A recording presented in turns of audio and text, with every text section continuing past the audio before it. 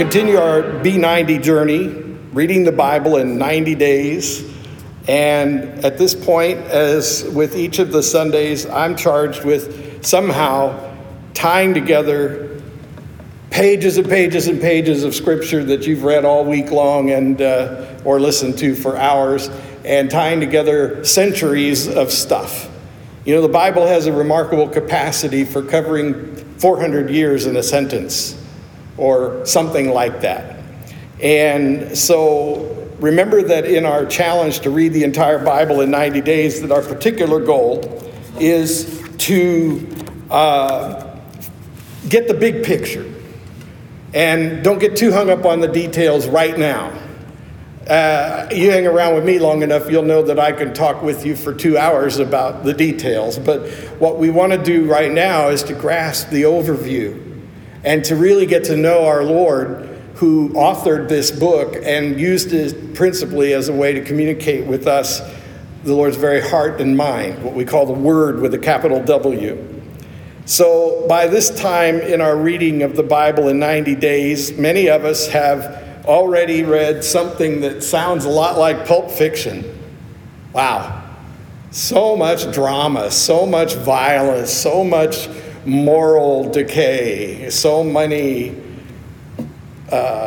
intrigues, political and otherwise, so many weird and mysterious religions that get reintroduced into the life of the people of God. The promised land was a short-lived time of glory, unfortunately, and now they have fallen back into the old ways.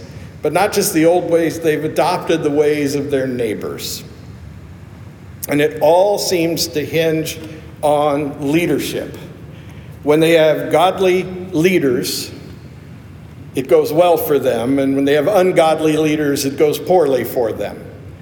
And what we discovered in our reading this week and what we will see continued in the coming week is the outcome when a godly man is in charge of the nation, and yet he's still a little bit like they used to be. That's David. So he's a guy with a man after God's own. He's a man that God called a man after God's own heart, right?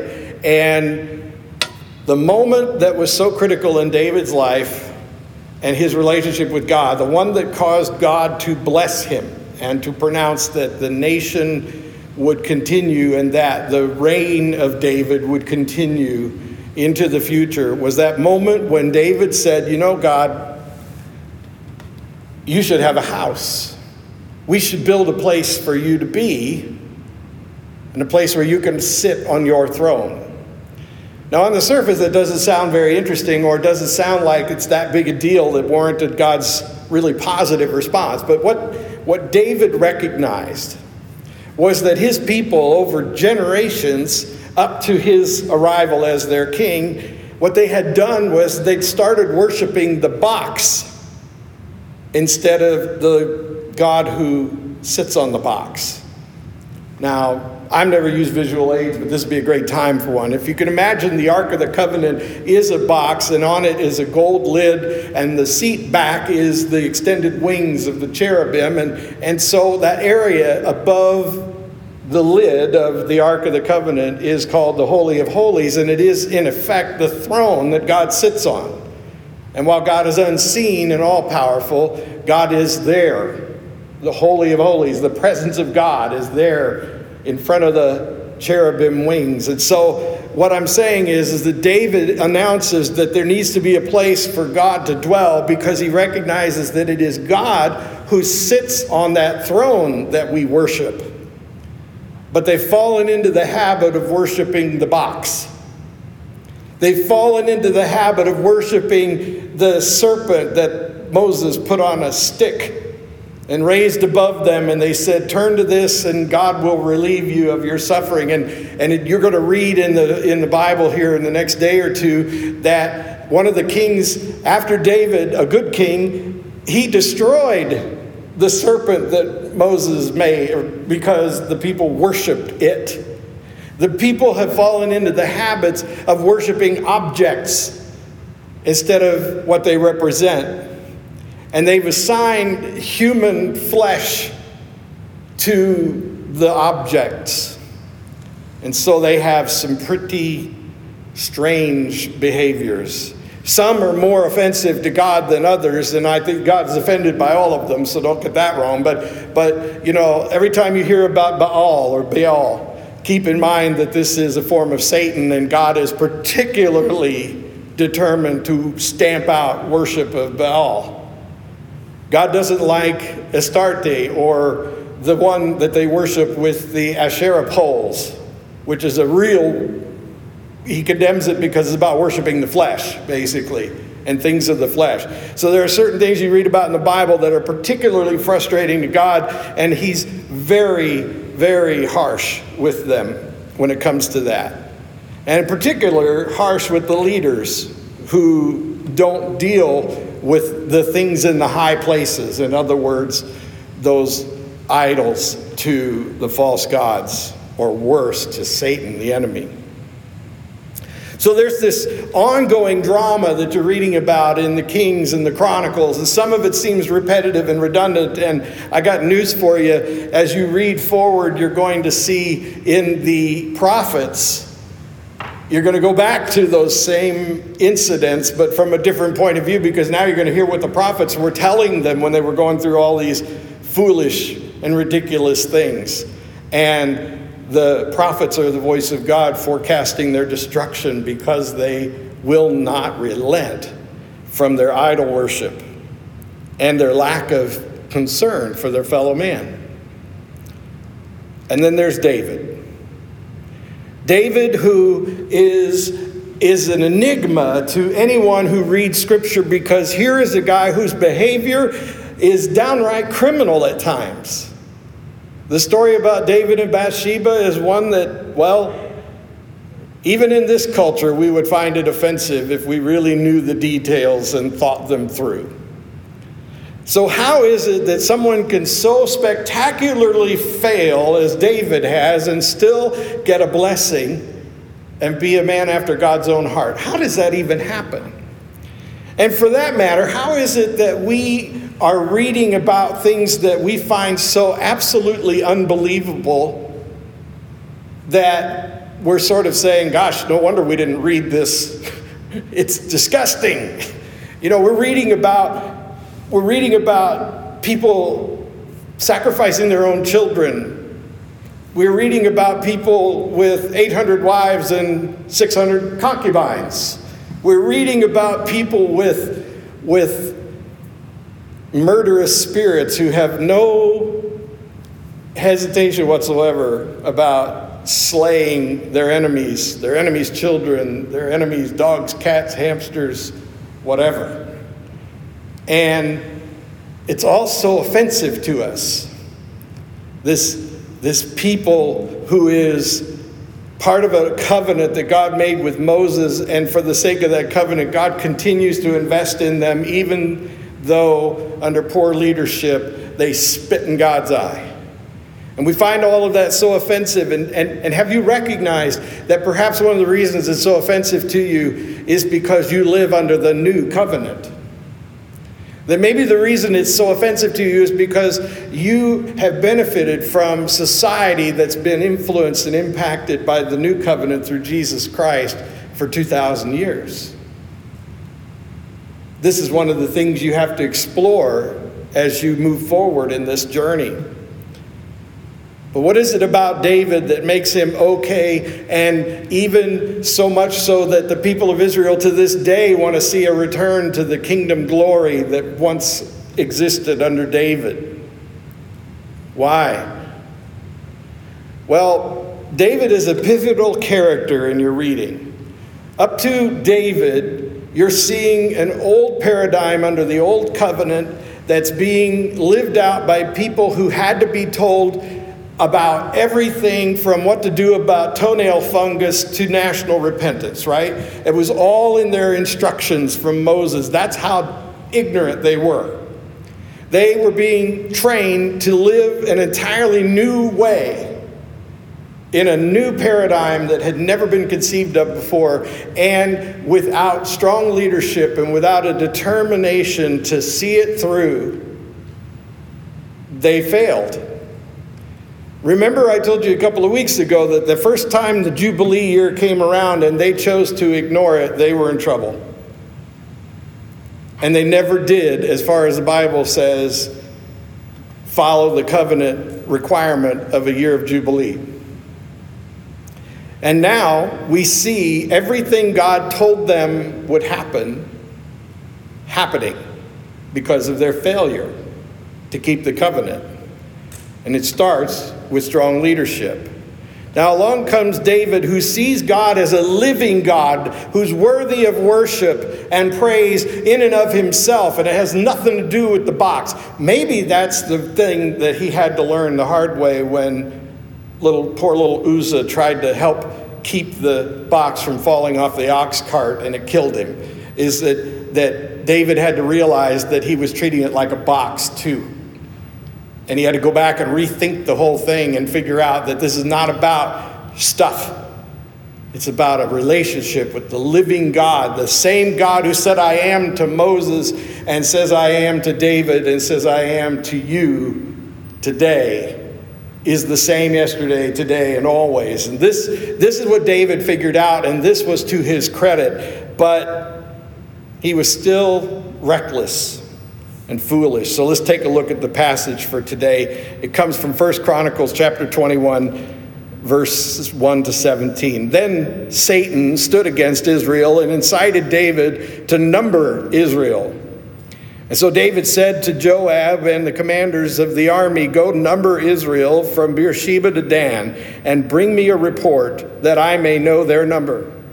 But Joab said, may the Lord add to his people 100 times as many as they are. Are they not my lord the king, all of my lord's servants? Why then should my lord require this? Why should it be a cause of guilt for Israel? But the king's word prevailed against Joab. So Joab departed and went throughout all Israel and came back to Jerusalem. And Joab gave the sum of the numbering of the people to David.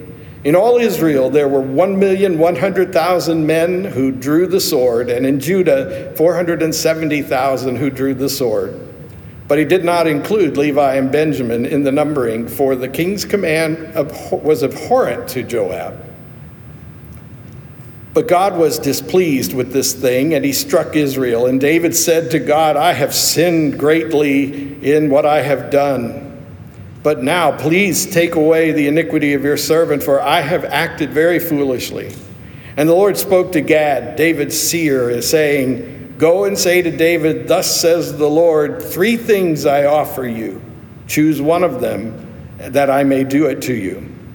So Gad came to David and said to him, thus says the Lord, choose what you will, either 3 years of famine, or 3 months of devastation by your foes with the sword of your enemies overtaking you, or else 3 days of the sword of the Lord, pestilence on the land, with the angel of the Lord destroying throughout all the territory of Israel. Now David, now decide what answer I shall return to him who sent me. And then David said to Gad, I am in great distress. Let me fall into the hand of the Lord, for his mercy is very great, but do not let me fall into the hand of man. So the Lord sent pestilence on Israel, and 70,000 men of Israel fell. And God sent the angel to Jerusalem to destroy it. But as he was about to destroy it, the Lord saw, and he relented from the calamity. And he said to the angel who was working destruction, it is enough, now stay your hand.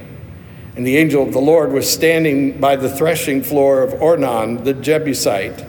And David lifted his eyes and saw the angel of the Lord standing between earth and heaven, and in his hand a drawn sword stretched out over Jerusalem. And then David and the elders, clothed in sackcloth, fell upon their faces. And David said to God, was it not I who gave command to number the people? It is I who have sinned and done great evil, but these Sheep, what have they done? Please let your hand, O Lord my God, be against me and against my father's house, but do not let the plague be on your people. The word of God for the people of God. Thanks be to God. And so David messed up. I call the message Gideon's temptation and David's sin because Gideon was tempted to do the same thing, you remember, in his own way. When he was challenged to fight for the people in the name of God, he was numbering things and he was counting himself at a loss, and God comforted him, said, doesn't matter how many you have. The victory belongs to me. The battle belongs to the Lord. But David forgot that. David was starting to get a little proud, maybe a little arrogant. And David, even against the advice of his advisor, Joab, went ahead and took a census, wanted to know just how big his army was, wanted to find out what he had going for him. This was, in fact, the seeds of the civil war that will break out shortly after his son Solomon's reign, when he sees that Judah outnumbers Israel. So God, again, warned them against that. You remember in that tedious reading of all the rules and regulations that you did a couple of weeks ago, God said, don't ever get arrogant and count heads. He told him not to do that, and he did it anyway, so God punished him. And I guess you could say it's to his credit that David accepted God's punishment instead of human punishment. But it still comes down to not putting God in the right perspective. And so what we're going to see as we read through these continuing ups and downs of the people of Israel is that it's making a statement about God's unchanging nature and the fact that the people are discontented with that. They decide they need a king because everybody else around's got a king. They decide that they need objects to worship instead of an invisible and all-glorious God because everybody else has got objects to worship, right? They decide that they need 800 wives and 600 concubines. What the heck is that about, right? And so on and on it goes. And by the way, if you want to know what I think about some of these things and what explanation I might have for you, I give very straightforward answers in the Knowing God with Heart and Mind Facebook group because, when you're standing up here in front of people of all different ages and things, there's just certain things I'm not going to talk about. But rest assured that I understand what a stumbling block some of these things can be for you as you study, and so I try to help you with that in the Knowing God with Heart and Mind Facebook group. But here's the thing. Gideon got his victory because he trusted God and humbled himself. David was punished because he didn't trust God and he elevated himself. And the only thing David has going for him every time he messes up is that as soon as he realizes his mistake, he's repentant. But you think, well, how much can one God take, right? Well, that's because God has an eternal perspective. And as God is looking at this, we're reading it in a linear fashion in time and in space. God is looking at it from outside of space and time, and God looks at David as the critical transition point from the old covenant to the new. God forecasts the new covenant when he tells David that it's about a relationship, and now that you understand that, your family tree is going to bring that relationship to life. A little place called Bethlehem, where David is from, in a future that involves Mary and Joseph and Jesus. And so God forecasts that through David, and he gives a taste of what it will be like through Solomon. Because Solomon, to his credit, Solomon, when he realized the immense task that he was about to undertake, prayed for wisdom, and God gave it to him. Well, in my opinion, and I think this is supported in Scripture, that what Solomon got was actually a big dose of the Holy Spirit. In other words, there's in Solomon a sort of foretaste of what Spirit-filled people will be like. And you begin to recognize that we're transitioning from people who are largely experiencing God on an ad hoc basis, and only when there's a crisis or a critical developmental moment, they're moving from that, and then with Solomon you get a little bit of an example of it, to a constant relationship with God through the presence of the Holy Spirit. And you begin to see that forecast in Solomon. And then, as they move forward yet more, you even see images of God's plan, like in Elisha, for example. Now, some of you may have read this on my Facebook post, but Elisha is a prophet of God who had extraordinary wisdom, filled with the Spirit, who healed lepers, raised the dead. He turned poison soup into tasty stew, sort of like changing water into wine. He found somebody's lost hatchet by pointing right to the place in the water where it would be, and then having them cast a net, so to speak, into the water there and have a miraculous catch. He raises the dead. He shows his disciples the unseen realm of God, the chariots of God, sort of like Jesus showing the disciples the presence of God in the Mount of Transfiguration. Elisha appears in the story as an image of the coming king. You see that? And so it turns out the old saying is true. The Old Testament is Christ concealed. The New Testament is Christ revealed. And so all of this is happening as you're reading through your entire Bible in 90 days. And the question you have to ask yourself as you read all of this is, how do I apply what I'm reading in here that's just sort of a historical narrative to my spiritual journey? Well, do you ever find yourself worshiping things? Listen, I've been a pastor a long time and I've gone to church all my life, and I just found out last week I'm another year older. And here's what I know. People worship things all the time in churches. You know, I had a church one time where they had these tablecloths that a lady had donated a long, long time ago that nobody was permitted to put in the washing machine, because even though it had washing instructions in it on the label, we didn't do that. We didn't do that. Those were supposed to last forever, and we weren't going to wear them out. We worship tablecloths, right? We've seen churches over the years where they worship people's gifts, you know, pictures and furnishings with brass plaques on them. We've been in churches where people worship plastic tables and chairs because we don't want to buy any more. These should last forever. You know, my way of thinking is that what would really be awesome is if we had to replace the doors to the church and the chairs and the pews and things on a regular basis because we were using them so much we wore them out. See, that to me seems like worshiping God because you just can't help it. But many people who go to church worship tradition. They worship one songbook but not another. They worship one kind of instrument or another. They worship one version of the Bible or another. They worship stuff. They turn the presence of God into a box. They turn the Holy of Holies into a box full of old junk. And they worship that. Does it still happen to this day? You know it. You can bet your life on it. Do you worship Mother's Day?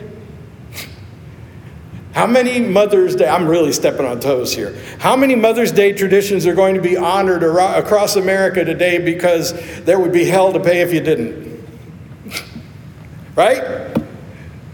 What's the spirit of the thing? I don't know, but what I do know is that if you don't go to somebody's house for a certain type of gathering, you may as well have committed a felony, right? Christmas, Easter, Thanksgiving, traditions. Now, I'm not saying there's anything wrong with traditions, but we all have this capacity to do what Israel did, which is to fall into the trap and the habit of worshiping things and objectifying God. And what we see as we move forward in time through the Bible is that God desires a relationship with you, a personal relationship with you. And God likes it so much that God, through Jesus Christ, broke out of the house that was built to contain his Spirit. The temple curtain tore when Jesus breathed his last, and God was let out of the box so that we could all experience God's presence one-on-one, and we could all be filled with God's Spirit. That's the point. That's what all of this is leading to. So consider these stories and then the practical implications for your life as you go from here. Let us pray.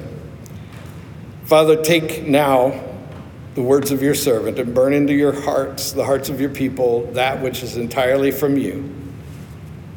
For your name's sake we pray. Amen.